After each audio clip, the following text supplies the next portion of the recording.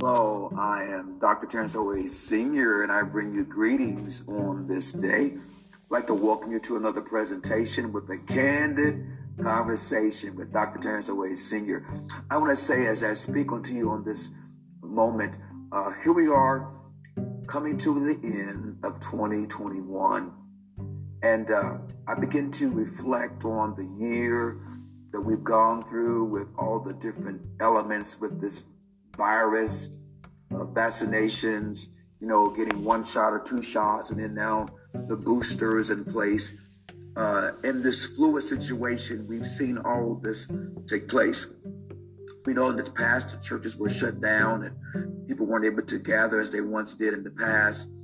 But through this time, this season, this period, we've learned how to maneuver. We've learned how to get from point A to B.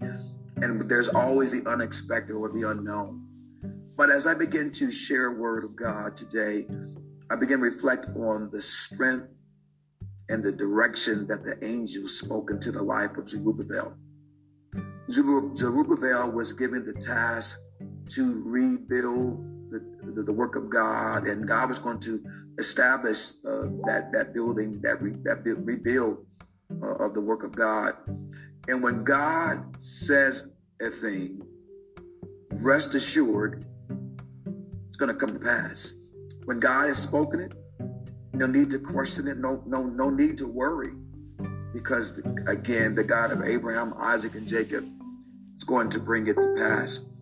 In my reflection, I love writing, and I wrote a passage about the characteristics of a thriving church. I'm not going to get into all of that at this moment, but there is one characteristic that every church needs to have in the midst. There's that one characteristic that will make all the difference in everything that you do. You may ask, what is that characteristic, Pastor? Dr. Hayes, it is not by might nor by power, but it's by my spirit, said the Lord. And I begin to look at that passage in Zechariah, the 4th chapter, and the angels will begin to lay out the picture of what an outpouring of the Holy Spirit would be like. The lampstands, the 7 lampstands, and then the top, and then the sprout, depicting the Spirit of the Lord pouring out. That's what every congregation that has been through this pandemic, that is maintaining going through this pandemic, that is waiting on God to get to a place that we feel that the people that we serve will feel comfortable coming back to the house of worship.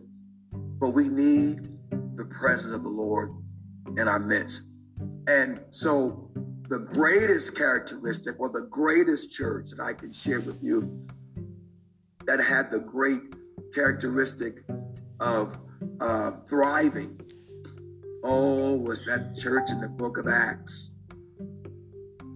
That's the model church. Everything that we need to be doing is what they've already done. We don't need to rebuild a blueprint.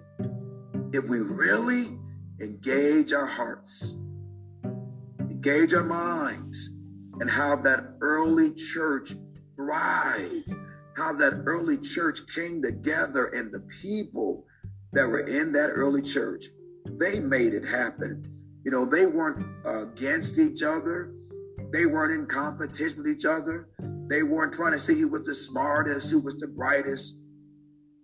But the early church from the book of Acts gives a thriving and impactful assessment of how this church was successful and growing from a numerical perspective by one needed experience: the birthing and the outpouring of the Holy Spirit. You may call it the Holy Ghost. It's the same thing. But the message of the gospel of Jesus Christ captured the minds and the lives of all those who were introduced to the wonderful saving grace of our Lord and Savior, Jesus Christ. And that is who we preach.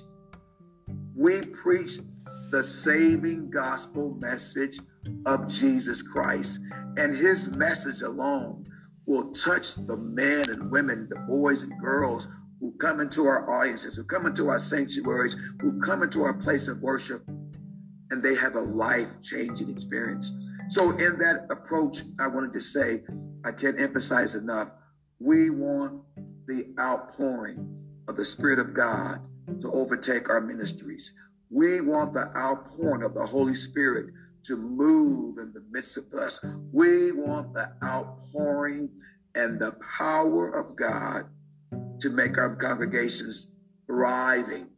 We want to be flowing with the power of the living God in our lives. So just as God promised through Zechariah that temple would be rebuilt, God's not a man that he shall lie. If God said it, we can hold on to that, and we can believe that it's going to come to pass just as he said it, not by might nor by power. Don't get it twisted, because it's not about you, not about your abilities, not about your skill sets, not about your degrees on the wall, not about how many letters behind your name, but it's not by might nor by power, but by my Spirit. Woo! What a rhema word right there, said the Lord. But you see, God will accomplish, not without question, not without worry. Trust me, God will accomplish. God will accomplish what seemed impossible. Oh, and I look at where God has brought us in 2021. In 2020, we burned the mortgage of our ministry. Being here 7 years, and God allowed us to burn the mortgage. And a year later, in 2021, we cleared all the debt that we had when we came into this building and refurbished it and put in all the fixtures and the great amenities that we wanted to put in the house of God. We paid all of that off. Now I'm talking about 6 figures. In 7 to 8 years. And here God has given us a new ground, new playing field, moving into 2022.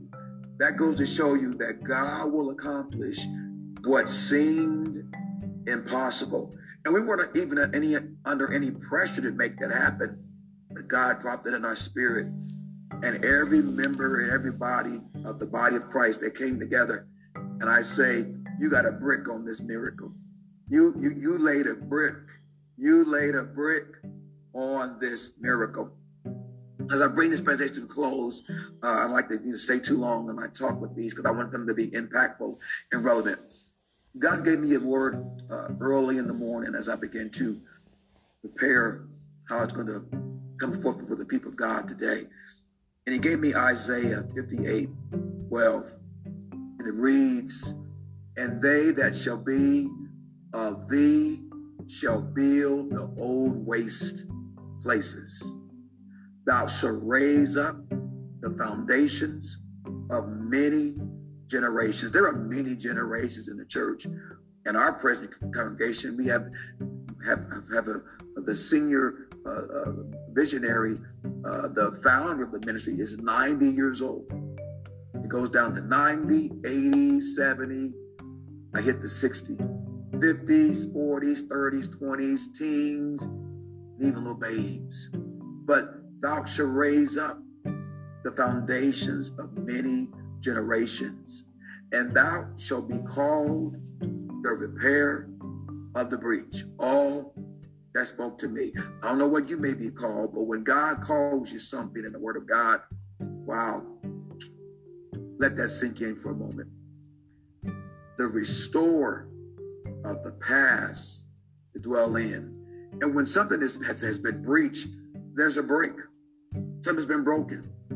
A code of conduct has not been followed through, but God is going to rebuild. I pray God's blessings over your ministry, for God to rebuild what's been broken. for God to reveal what's been seemingly at a loss, in a world of loss and grief. Just that alone can bring a breach in a situation. But the God of Abraham, Isaac, and Jacob is saying to you today, it's not by might nor by power, but it's by my Spirit, said the Lord of hosts. I'm looking for the outpouring of the Spirit of God to bless this ministry as we close in 2021 for breakthroughs and a mighty outpouring in 2022. Until the next time, be blessed.